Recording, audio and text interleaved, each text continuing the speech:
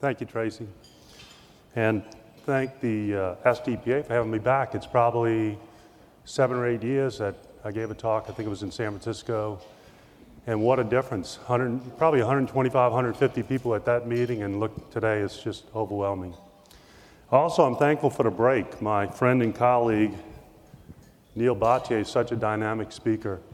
It's very hard to follow him. I'm going to have a program today that's very heavy in images, or what I would like to describe as probably image overload. And why? Because dermatology is a visual specialty. Also, I would like to think that this talk is probably going to be the most important talk of the entire session. And you might ask, why would he make a bizarre statement like that? Well, without a doubt, it's the most common entity we see in dermatology, whether it be seborrheic keratosis, atypical nevi, melanoma. And by that, it's important for us to, one, make the diagnosis, two, plan whether we biopsy, what kind of biopsy, incisional, excisional, shave, and that really has a factor on how we take care of these patients. And none of us would like to miss a malignant melanoma. So with that being said, I'd like to get started. So pigmented lesions, very important topic. And why? We have a vast differential diagnosis. And we're certainly not going to cover all these topics today. But again, this is in your handout. And Dr. Habib taught me, as well as you, because he gave this lecture many years ago, he who knows seborrheic keratosis knows pigmented lesions. So what do we use? This is tools of our trade. We use good magnification. Of course, it goes without saying, great lighting. Every one of our medical assistants has one of these Optilec 6X magnifiers.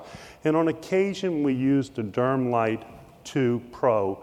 And mainly in my practice, I'm not a dermoscopist, but I use it to confirm that it's a seborrheic keratosis, because everything else is going to get biopsied. And if I can't confirm it's a seborrheic keratosis with this, and I'll show you some clinical characteristics of that, then it gets biopsied. So seborrheic keratosis, one of the more common things we see in dermatology, benign epithelial neoplasms, variable clinical appearance with widespread distribution. Size can anywhere from 0.5 centimeter to a couple of centimeters. It can be in varying shades of brown, black, even gray. Sometimes when these surfaces are eroded, they become pink. The surfaces could be verrucous or keratotic, or they can be smooth. And some lesions are dome-shaped with visible horn cysts, which I think is really important, and I'll show you some examples of that. They're usually well circumscribed, described sometimes as stuck-on appearance. I'll show you examples of that. Frequently, they're multiple and oftentimes numerous, requiring us to examine very closely because there may be other things, either one in association with the seborrheic keratosis or in close proximity thereof. And they may simulate melanoma, or even inflamed lesions could simulate squamous cell carcinoma. They're found on all cutaneous surfaces except the palms, the soles, and the lips. There's variants. Irritated SKs can be hemorrhagic, pruritic. They mimic mimic squamous cell carcinoma. Stucco keratosis is a term we describe using these white, tan lesions, sometimes grayish, small on the lower legs, ankles, and feet. And dermatosis papulosa nigra, multiple skin tag-like brown dome-shaped pedunculated lesions, usually on the face in adult black patients. And this is typical example of some of the patients that we have, that we see in our office. And it takes just a few seconds to scan these lesions to know which one may be suspicious and which one's not. Now, in this slide, you see a little pink spot there, and that could be of concern. That's why I say we can scan pretty quickly on the back. But when you see something like this, that deserves attention, of perhaps maybe even a biopsy. It could be something as simple as like, I had a lesion on the back that was irritated and this crust fell off, and that could be the pink area that I described earlier. So it's an instant diagnosis based on the primary lesion, the color, the surface characteristics, and the distribution of the lesions. This is a small one on the left that's pedunculated a little bit, smooth surface. The one on the right is inflamed. They have a surface crust, almost verrucous. They can be fissured. In this slide, you can see most of it's already come off, and patients will tell you they'll pick these things off and they come back though. So why do we look at these individually? Well, this is one that was a little bit suspicious, and sure enough, there was a basal cell carcinoma in a seborrheic keratosis. That's not to imply that SK is a precursor to basal cell. It's coexistent. This is a report, it's hard perhaps to see in the back. Squamous cell carcinoma in situ arising in an inflamed SK. So the point is, if it's an SK, fine, but if there's any suspicion within an SK, it probably deserves histologic examination. This is an example of an SK on the eyelid, and that was a wart right there. So two types we talked a little bit about, rough surface and smooth surface. The rough surface, and we'll just go through these quickly, have a cracked, fissuring, hyperkeratotic surface. Sometimes I like to use the term cerebriform appearance, and some of our dermal nevi, which I'll share with you in a minute, look very much like that as well. Again, cracked surface, hyperkeratotic, cerebriform appearance. So the smooth ones are very, very common, and this is a typical characteristic for smooth SKs. When you lightly freeze it, you see this sort of, I call a dimpling effect. That's comedones, that you see contraction of the lesion. You see these comedone-like structures. And I think that's very characteristic of a seborrheic keratosis. This one on the top left very much mimics a malignant melanoma, but the characteristics here, you can see milia-like structures, and we're going to talk a little bit about that in just a minute. So histologically, this is the comedone-like plugs in the adnexal openings that we're seeing when we freeze these lesions, and this is the milia-like structures. And you see them in both the rough and the smooth, but they're much easier to see in the smooth surface lesions. Good example, again, milia-like structures, and you can see them here histologically. So I would ask you to look for that. That's a diagnostic clue. This is another good slide. You see milia-like structures here. Stuck-on appearance is a term we use. Milia-like structures in both of those on the left. This is one I took a picture of about a week ago, and tan in appearance and milia-like structures throughout. Very reassuring. Benign seborrheic keratosis requires no further treatment. The one on the left has this. The patient told me that most of this came off in the last couple of days, and that explains this pink discoloration. This one on the right is actually on the shaft of the penis, and you can see seborrheic keratosis on the penis, but I would caution you not to just jump to that diagnosis, because boinoid papulosis can look just like that, and it perhaps would require a biopsy, and I would encourage lesions on the penis, unless they're absolutely certain look like seborrheic keratosis, biopsy to make sure it's not boinoid papulosis. So irritated SKs not only mimic squamous cell carcinomas, but they can also mimic malignant melanoma, and I think this is a good example. All these are. The sign of lesser Triot. It's a sudden appearance of numerous, sometimes hundreds, seborrheic keratosis, and it's associated usually with an abdominal adenocarcinoma or a malignancy. And it also can be associated with another internal marker of malignancy, and that's acanthosis nigricans. So just be on the lookout. Sudden onset of many seborrheic keratosis deserves further workup. These are all melanoma lookalikes, and these are all benign seborrheic keratosis. And I think dermoscopy would help in all these, because you'll look for those milia-like structures. This is a patient I had that was very difficult to determine. I think we would all agree that's a seborrheic keratosis perhaps, and maybe this over here. But the rest of this is somewhat ill-defined with borders that are not distinct. And I biopsied this lesion 3 times, and all 3 times it came back as a seborrheic keratosis. I biopsied here, I biopsied here, and I biopsied here. And each time, and I was sufficiently convinced after 3 biopsies to let it go. But the point is that you should never have any number in mind of biopsies. If one's not sufficient and you feel strongly that you're not certain, then biopsy is second. In this case, I personally biopsied this lesion 3 times, all 3 times seborrheic keratosis. A couple of weeks ago, we're about 65 miles northwest of here. We had a beautiful fall, and these are some colors from the side of our home. So let's turn our attention to other pigmented lesions. I don't use the term epiphyllid, I use the term freckle. But I want to define what's a freckle and what's a lentigo. And a freckle is probably genetically determined. It's light brown to medium brown in color. It's usually seen in children. Exposed areas of the face, shoulders, outer aspect of the arm. They darken with UV light, so does lentigos, but they fade in the winter months, which lentigos do not. And it's usually hyperpigmentation of the basal layer, really without any increase in melanocytes. And this is some examples. So a lentigo, or solar lentigo, is light to dark brown, and it can be almost black, and we describe that as an ink spot lentigo when it's black. It has this little, like a dot of ink just dropped on the skin. You'll see that. And we reassure, once we see it, we reassure, we usually don't biopsy that. But they're usually even colored, it can be reticulated, and usually on sun-exposed skin. Can be solitary, but it's much more frequent that these are multiple lesions, usually on sun-exposed areas. And again, elongation of the reedy ridges, but there's a mild increase in the number of melanocytes. And I know we're splitting hairs here, and many times lentigos and freckles look identical. These are examples of lentiginous. See them on the lip sometimes.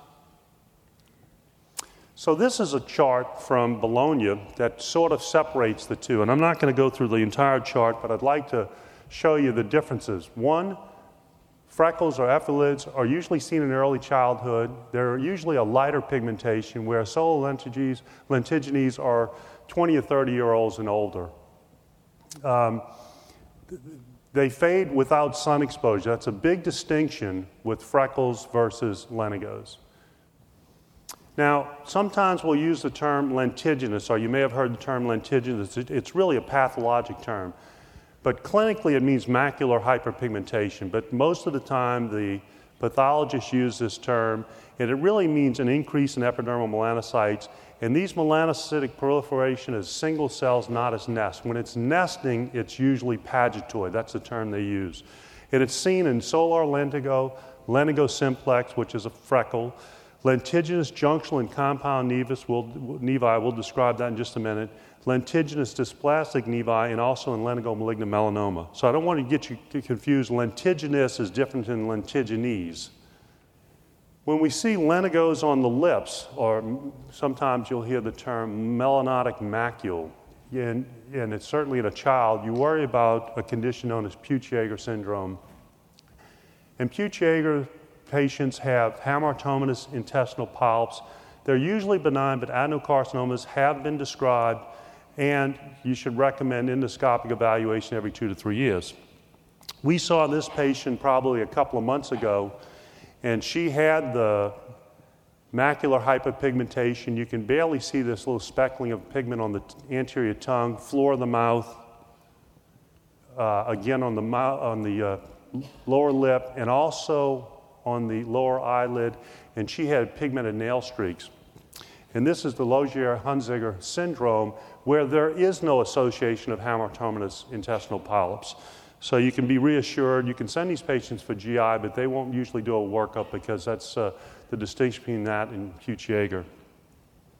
So let's turn our attention to moles. Lots of terms: common, acquired, melanocytic nevi, synonyms, nevocellular nevus, and just common mole, which we see often. There's 3 different types. Junctional nevi is a brown macule, flat, with epidermal nest at the DE junction, not in the dermis. Intradermal nevus, all the nevus cells, all the melanocytes have dropped down into the dermis. There's no melanocytes at the DE junction. And a compound nevus is a combination of both. You have junctional, you have melanocytic nevi at the DE junction and also in the dermis. I'll show you some illustrations of all 3 of these. This is a junctional nevus, usually flat. Again, junctional nevus. I showed this slide, and we'll talk a little bit more about this. One of the more common causes of pigmented nail streak. is due to a junctional nevus. Compound nevus is usually raised, and you can see in this illustration nest of nevus cells at the DE junction and lots in the dermis. Examples of compound nevi. And this is an example of an intradermal or dermal nevus we abbreviate. Again, examples of dermal nevi. This is that cerebriform appearance that we talked a little bit about with seborrheic keratosis. Sometimes they're very difficult, particularly in the scalp, to decide if it's a seborrheic keratosis versus a benign nevus. And many times we remove these because patients feel like they get irritated with a brush or a comb, particularly in the scalp. These are all compound nevi again. Blue nevus, briefly. Blue nevus is a localized proliferation of really dermal melanocytes. And the bluish, and it's relatively small, less than a centimeter, and it really can occur almost any time. And the reason it's blue is because of the Tyndall effect. And let me explain that. I really like photobiology. Matter of fact, I taught photobiology at several courses. And when you look past the ultraviolet spectrum and you're looking at visible light, you're looking at the violet and blue is on the short wavelength, and orange and red being closer to the infrared is the longer wavelength of visible light. When visible light perfuses through the skin, or in this case, I was flying in a helicopter over Alaska, and you might ask, why is this watercolor blue? Because if you took a glass and filled it up, it would be clear water. It's the same effect. The shorter wavelengths of violet and blue are reflected back to our eye, and we see blue. The longer wavelengths, yellow and orange and even red, diffuse deeper and are not reflected back, and so those wavelengths are canceled out and you only see the blue. And that's the same effect with the blue nevus. That's what gives us the blue color. I pretty much described it with this slide. So it's called the Tyndall phenomenon. This is also something we'll see in our practice, a labial melanocytic macule or a lentigo on the lip. And these are also seen, you may hear the term vulvar melanosis or penile melanosis. These are lentigos or melanotic macules on the vulva area or on the coronal tip of the penis, usually from irritation, sometimes trauma. And there's no malignant potential here. This is just minimal increase in melanocytes. It's mostly melanin pigment. And you can reassure the patient that this isn't some diffuse melanoma. So we generally don't biopsy that. I just want you to be able to recognize vulvar melanosis and labial melanocytic macule. These are benign. And incidentally, the way I treat this is I usually have to do a light shave, just a light shave excision. And on the lip, they heal well without scarring. Sometimes a light cryotherapy will work, but many times you have to actually shave excise or saucerization. Becker's nevus, I'm transitioning now into congenital pigmented nevi. This is certainly not at birth, but early adolescent, usually in males. We see a birthmark-like appearance of a lesion, usually on the chest and shoulder area. Very, very common with hypertrichosis. So, giant congenital melanocytic nevi. Fortunately, we don't see many of this, more of a bathing trunk nevus, but it's important. And why is it important? First of all, we have some synonyms, and we sort of have to clear the air on this. I call it congenital pigmented nevus. You'll find all sorts of terms in the literature. Congenital nevomelanocytic nevi, large congenital melanocytic nevi, giant pigmented nevus, giant hairy nevus, bathing trunk nevus, garment nevus are all the same. So, the question is, what defines large or giant congenital melanocytic nevi? And this is the definition. Small is less than 1.5 centimeters in an adult. Medium size, which is by far the more common we see, is anywhere from 1.5 to under 20 centimeters in adults. 20 centimeters is a rather large congenital pigmented nevus. And for definition purposes, large or giant is anything over 20 centimeters. So this would be a medium size. These are all medium-sized congenital pigmented nevi. So what's the concern? Well, first of all, there is a malignant potential, but for ones that are small or medium-sized, it's extremely low over a lifetime, and very low even before puberty. But melanomas develop in approximately 5% of patients with what is considered large congenital melanocytic nevi, with half the risk in the first few years of life. That's an impactful statement, meaning these pediatric patients with these bathing trunk nevi need to be followed carefully. Both melanoma and neurocutaneous melanocytosis are most likely in patients with large congenital melanocytic nevi that have a projected adult size of greater than 40 centimeters. Many have satellite nevi, and especially for the melanoma risk, it's usually truncal in location. So what do we tell our patients? The short of it, if it's a small or medium-sized congenital pigmented nevus, I tell them the only reason it needs to come off is because it's impeding their social development. If this is on the buttocks, I'll wait till the kid's old enough to tell us he wants it off. If it's on the cheek, I had one when I was a kid. It was removed at 3 years old, my left lower eyelid, because back in the 50s, that's what they thought. They thought there was a malignant potential. So I had a skin graft from behind my ear. We don't have to put kids through that. If they're small or medium size, reassure. If it's on the back of the hand, they're being ridiculed at school, we may consult with a plastic surgeon about when is the best time, if in fact it should be removed at all. This is an example of a nevus spilis. There's other terms for this. This is benign. It's a speckled lentiginous nevus or zosterform lentiginous nevus. So this is a really important topic that I learned for the first time probably 4 years ago from Jean Bologna, who I think is just a terrific mentor, dermatologist, and taught me a lot about what do I do with nevi. For instance, when I would get an atypical nevus back, I would always excise it, but she taught me that it's okay to do a saucerization, and we'll talk a little bit more about that in just a minute. But she described this concept of signature nevi. In her definition, it's the predominant group of nevi in an individual that share a similar clinical appearance. And I'll show you many examples of that because I learned a lot and I'm biopsying a lot less, particularly in the scalp of kids. This is an example that she described this as well, called the cheetah phenotype, which I happened to see a couple of months ago. Guys had multiple excisions before for atypical moles. I think this gentleman even had a melanoma.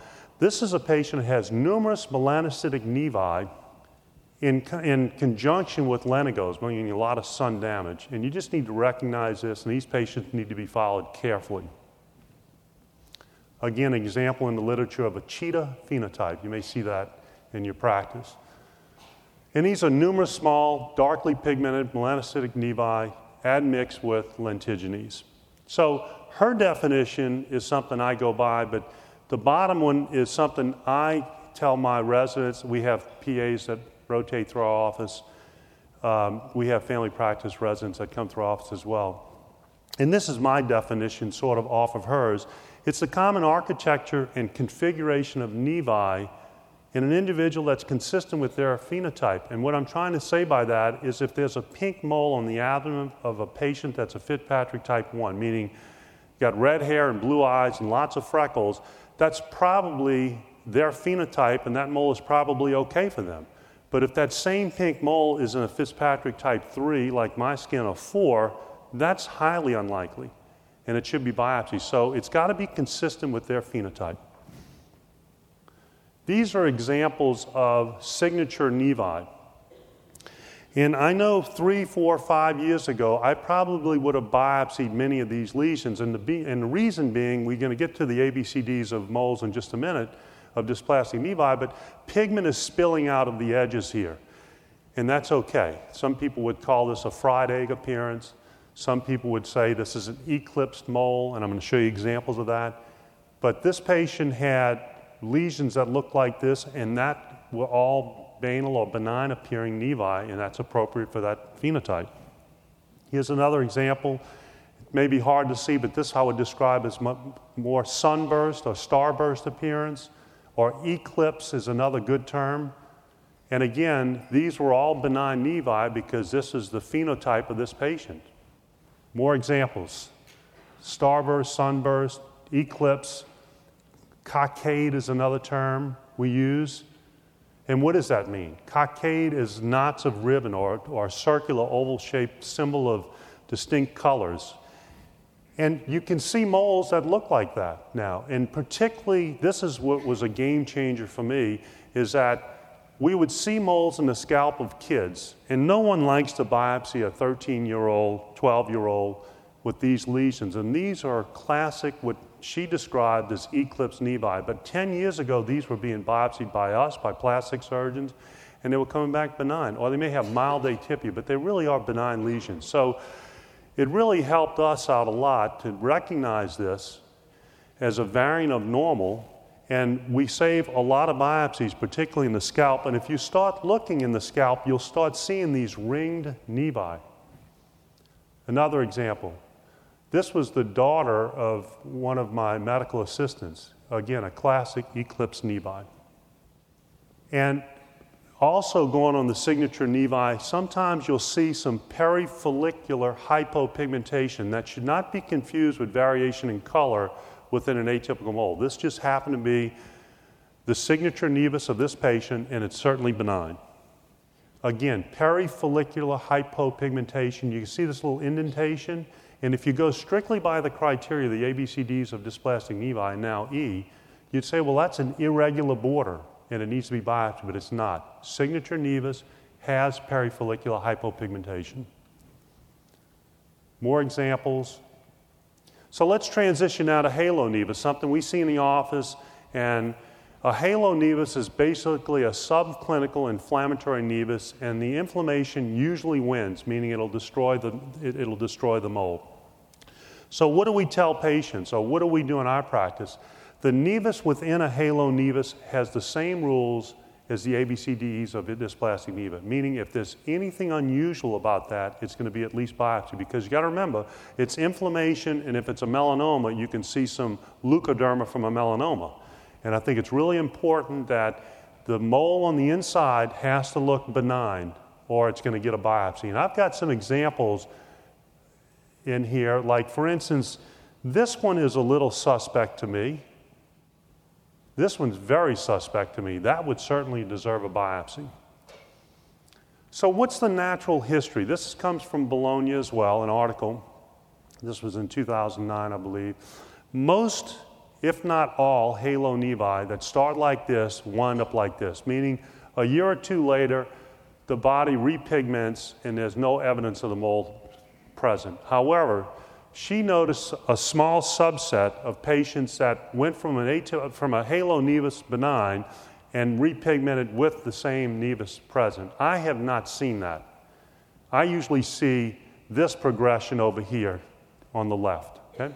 So you can reassure patients and tell them that the inflammatory process, subclinically and histologically, is going to eventually destroy the mole, and it should be fine. Not going to spend a lot of time on this. My colleague and friend, Firas Hujair, probably talked a little bit about melanoma, so I don't want to really get into a lot. But there are some important points. We all know the ABCDs of dysplastic nevi. What I think is, this is the important slide. So what do we do? What do we do when we get a path report back? This is what I do, and I think this is what most of my colleagues do. So how do we manage these? This is the management. If the biopsy comes back and reveals mild dysplasia, and clinically you did a shave excision or a shave saucerization, I shouldn't say excision. Jimmy Del Rosso would get on me for that. An excision is cutting with a blade through and through the skin all the way to the fat. It's a saucerization. If you get around that and it's removed by the biopsy and the path report reveals margins uninvolved, I firmly believe no further treatment is necessary. One more caveat. If the margin comes back, it is involved, and the patient is called by our office, set up for surgery, and it's mild dysplasia, and I look at the lesion on the back and there's no pigment, it's just a biopsy site, I won't do surgery. And I'll tell the patient, I said, look, there's a chance the pigment may repopulate, and if it does, we'll remove it then. But there's no reason, even in an involved biopsy site, because sometimes the biopsy creates some inflammation, and the inflammation destroys anything that's left there. That's for mild. For moderate, it's a whole different story, and worse. If the biopsy reveals moderate dysplasia or worse, whether it is involved or uninvolved, I go back and re-excise. Okay? So I think that's something you can sort of go back to your practice and feel very comfortable. This is the way I do things, and it's probably overtreated on a lot of moderate dysplasia, but there's been lawsuits that patients have not had moderate dysplasia, clinically it was removed by shave, And then 3 or 4 years later, misdiagnosed by a pathologist, came back melanoma, and the dermatologist or derm PAs brought into the courtroom, even though they thought they did everything right. So it's probably a little bit on the aggressive side, but I think it's appropriate. Remove, whether it's involved or uninvolved, dysplastic nevi with moderate dysplasia or worse. This is the lesion I showed earlier. And this is a Spitz nevus. And you might say, well, it's pigmented lesion talk. Well, no pigment is just as important as pigment. And if there's anything else out of this lecture, if it's a pink lesion on the skin, and we're going to get to that in a minute, you don't want to miss an amelanotic melanoma. This is our specialty. This is what we do as derms and derm PAs. We need to make sure we don't miss amelanotic lesions, okay? This is a Spitz nevus, very common. These are examples. It can be dark, but most of the time they're pink. It's a benign juvenile melanoma. Very poor term. Sophie Spitz back in the late 40s described this, and I'll talk a little bit about her original description in just a minute, but these are solitary lesions most commonly on the lower extremities and the face, usually less than a centimeter, and that's the key here. Positive melanin due to incomplete melanization is why they're pink, and usually I recommend surgical excision when they're old enough. So what about this one? This was on the sacral region of the back in a 6-year-old. It was large. This is greater than a centimeter. And this was a worrisome lesion to not only our pathologist, but this was referred out to Marty Mim. And Marty Mim put some wording in here that kind of is a little bit scary. And I'd like to read that. It says, supports the above diagnosis and say this is a spitzoid tumor now with a suggestion of vascular invasion and a high risk of metastasis. He would recommend re-excision as well as consideration of a sentinel node biopsy. That's pretty scary for telling a parent of a 6-year-old that you have a lesion that we need to think about sentinel node biopsy. Well, as it turned out, and I heard Clay Cockrell talk about this at the Fall Clinical, these atypical Spitz nevi and even regular Spitz nevi have been found in lymph nodes, and their behavior is benign. So when they do remove lymph nodes and they find these spitzoid tumors, they're benign, and perhaps that's what Sophie Spitz was talking about, that they have a benign behavior. No one would agree that something that left the skin and went to the lymph node would be benign, but nonetheless, these nevi can track between lymphocytes, and it certainly has a benign behavior. So they don't need, other than wide excision, there's no reason to do lymph node biopsy. This is a chart from the JAD that kind of separates a classic Spitz nevus from an atypical. My patient happened to be 6 years old. It was on the back. It was greater than a centimeter. Again, the best advice, just excision. We sent this gentleman to a surgeon. They did a wider excision, probably 5 millimeters of margins, and that was fine. Let's switch gears briefly to cancer. I'm not going to overwhelm you with melanoma, but I'm going to share some concepts with you that I think are appropriate. It's very common. This is a slide I got from Dr. Regal. And in keeping with the pigmented lesions, we sometimes see pigmented basal cells, and these are good examples. All these are patients that I took pictures of, and you can see pigment in basal cell carcinoma, so keep that in mind. These are all pigmented basals, head and neck. But I want to go and shift gears a little bit to melanoma, show you a few slides, but talk to you really about management. And why is this important? This is the types of malignant melanoma. This is from Fitzpatrick's book back in 1995. I think it's still appropriate. This is a good differential. Again, it's in your handout. I won't spend a lot of time on it. All examples, you know how to recognize melanoma? My staff knows how to recognize melanoma.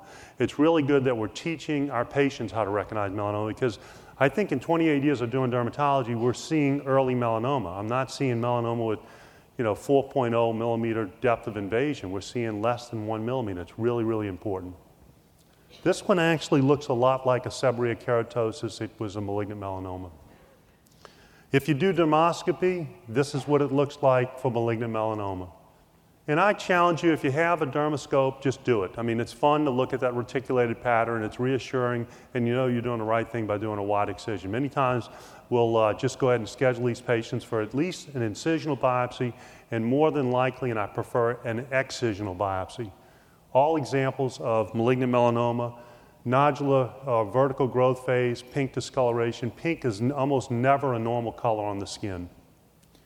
That's one thing I just can't tell you enough because it's going to save lives. I had a physician's wife in about 10 years ago, radiologist's wife, and she had what looked like a dermatofibroma.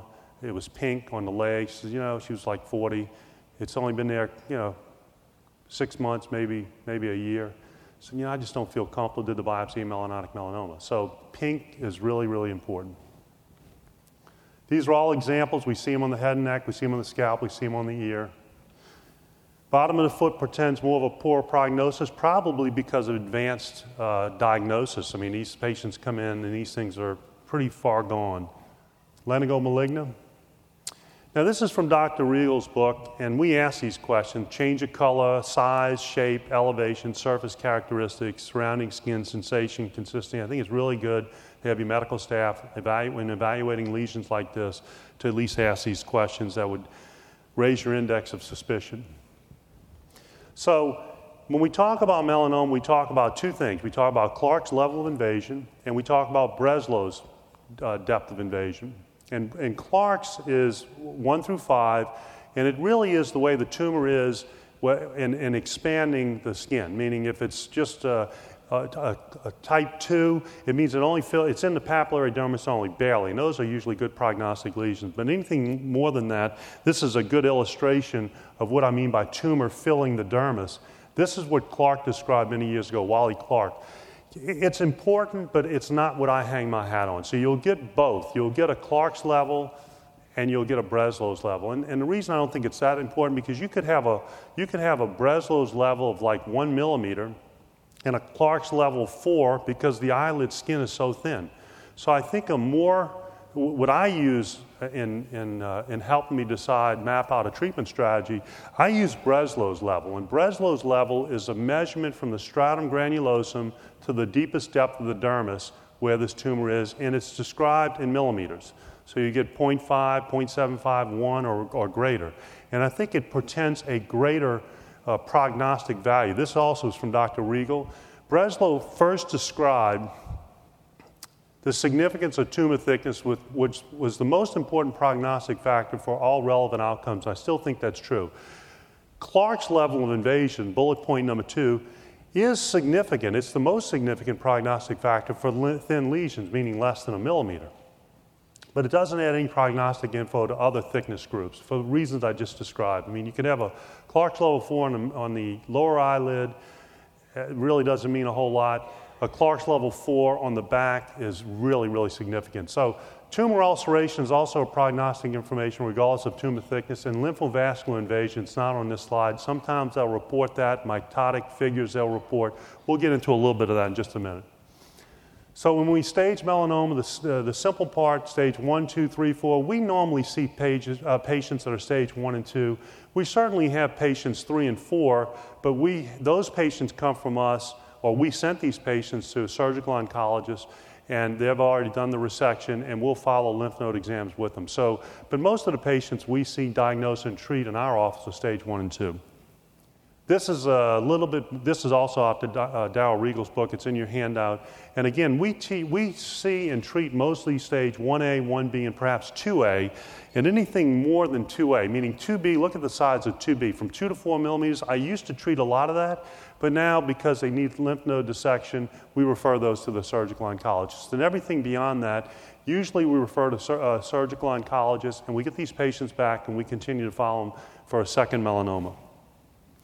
This is a slide that shows, it's hard to read, I know, but this is, again, in the patients that we see, this is 1A, 1B, and 2A. By and large, almost 80% or higher, we have a 5-year survival rate, which is really good. Anything deeper in depth, it's just a poor prognostic value. So this one, could it be a melanoma? Absolutely. This was a patient that came in, it's been present for about a year, 30-year-old. Many of us would think, well, maybe it's a pyogenic granuloma. Well, this was biopsied and it showed an amelanotic melanoma. So, again, pink lesions, biopsy. This is an excellent website. I think you all ought to go to this. You ought to register. This gives us treatment guidelines for not only patients, but for us as providers on how to take care of almost any kind of cancer. They have Merkel cell in there. They have melanoma. They have non-melanoma skin cancer, et cetera. It's a great website, and you can register and you can get a lot of information. It's called the National Comprehensive Cancer Network. And this is one of the slides from the Cancer Network. It's principles of biopsy, and I think it's important. For years, I used to do punches. I don't do a lot of punches anymore. We try to do elliptical excisions. Sometimes we'll do saucerizations.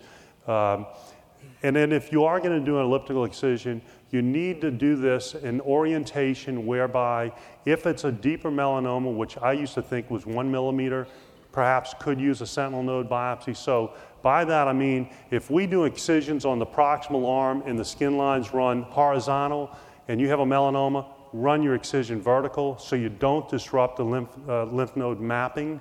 So you got to keep that in mind if you're going to do an elliptical excision. So the orientation, again, bullet point 2, should be planned with definitive wide excision in mind and perhaps a lymph node dissection. Prefer a full thickness incision or punch biopsy. In certain anatomic areas, you can't do a full excision, so a punch biopsy is certainly appropriate.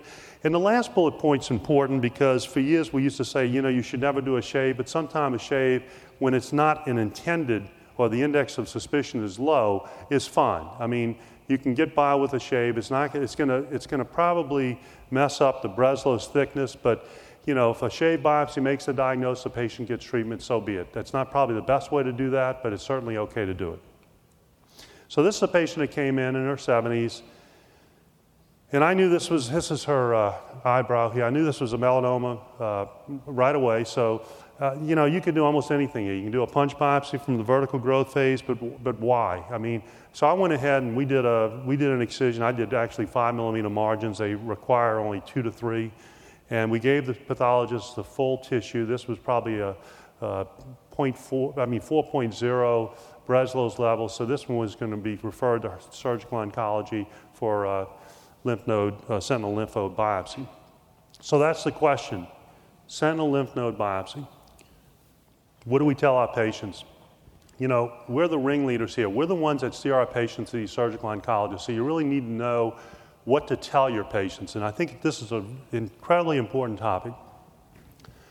So before these guidelines came out this past February, I just arbitrarily, and many of my colleagues did the same, if you had a melanoma with a Breslow's level of 1 millimeter or greater, we would at least consider a sentinel lymph node biopsy. And like I said, many times it was offered. Certainly the higher the number, they would definitely get it. But this is the most recent guidelines, and let's walk through it because I think it's really important. If it's in situ, wide excision, that's all you need, 5 millimeter margin. No sentinel lymph node biopsy.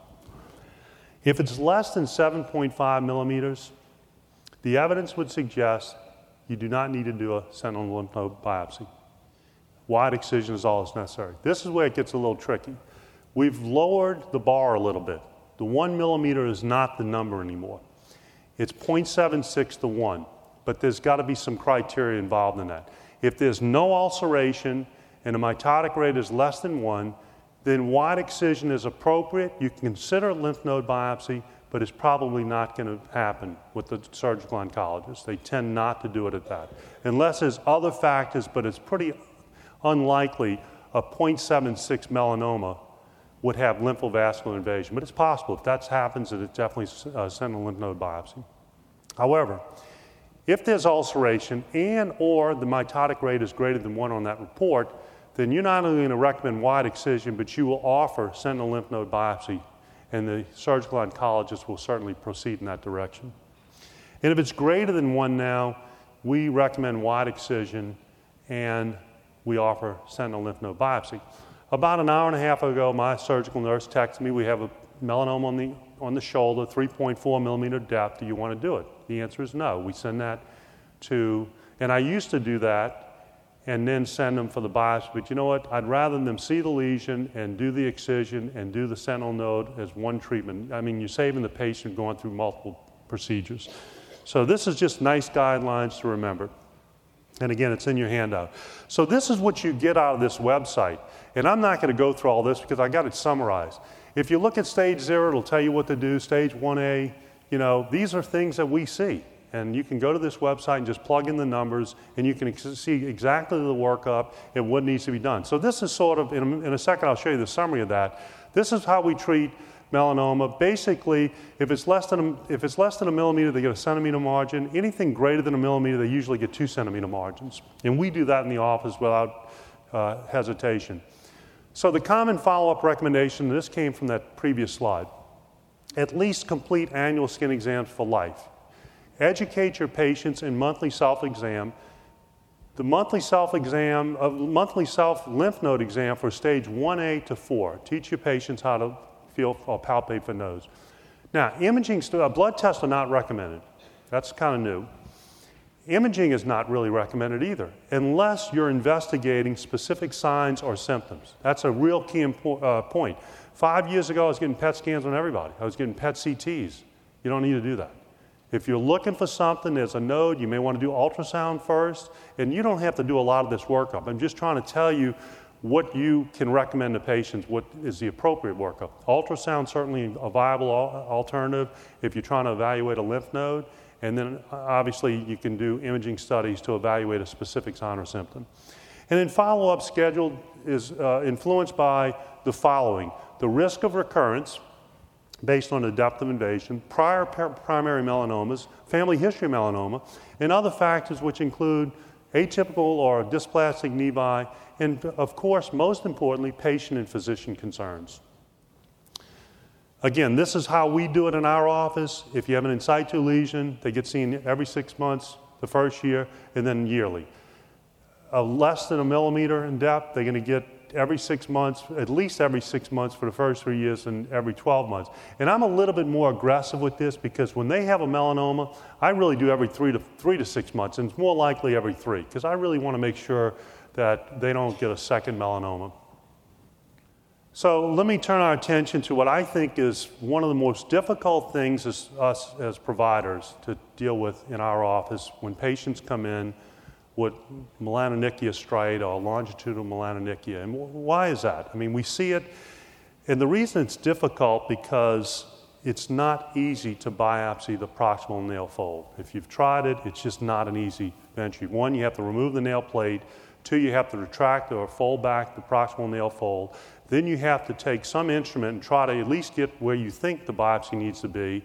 And then you either have to repair that, and it's just the tissue's tight, it's bound down. We tend to refer these patients to hand surgeons.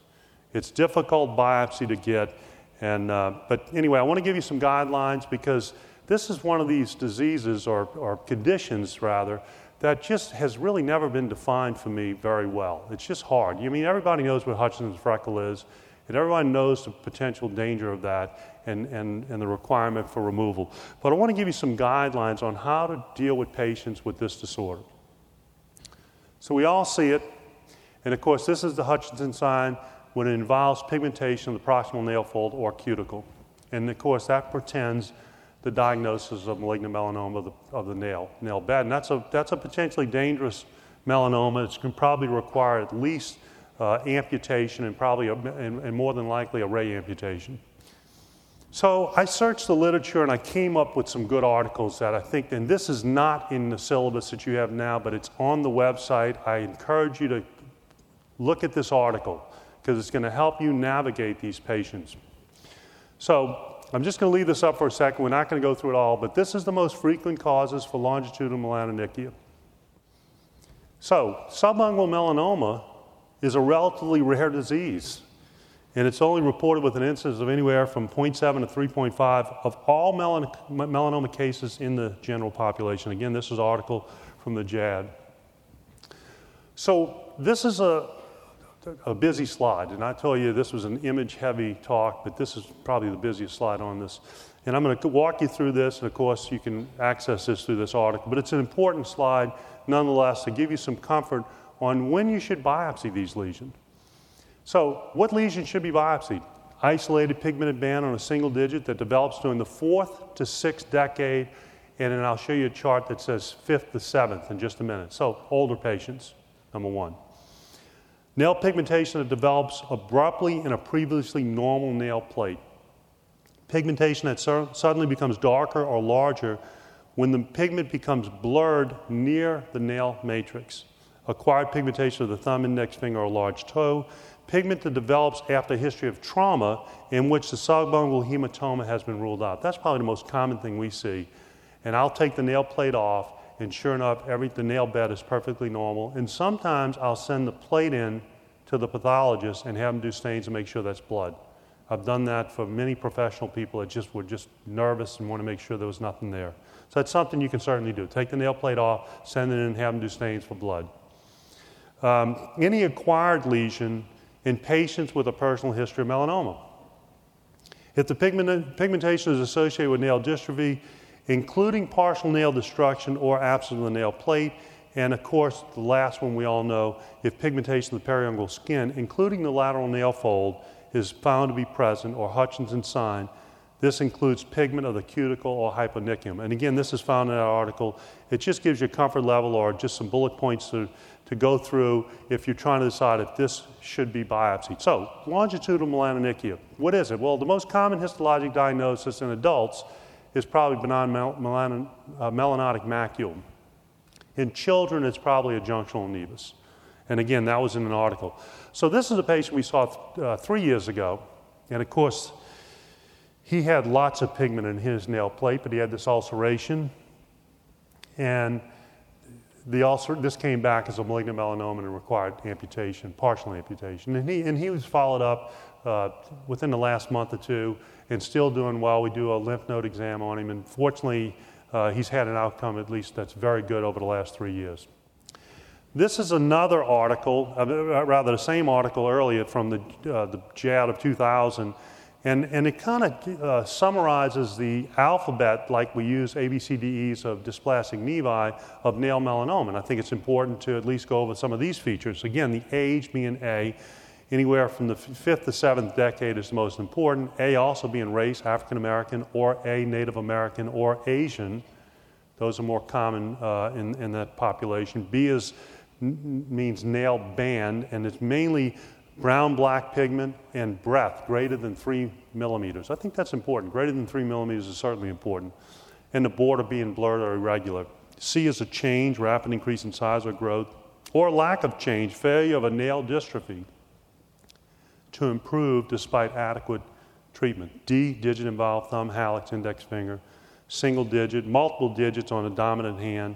E is extension of the pigment to the lateral fold. We talked about that, Hutchinson sign, or free edges of the nail plate. And F being family or personal history of previous melanoma dysplastic nevus syndrome.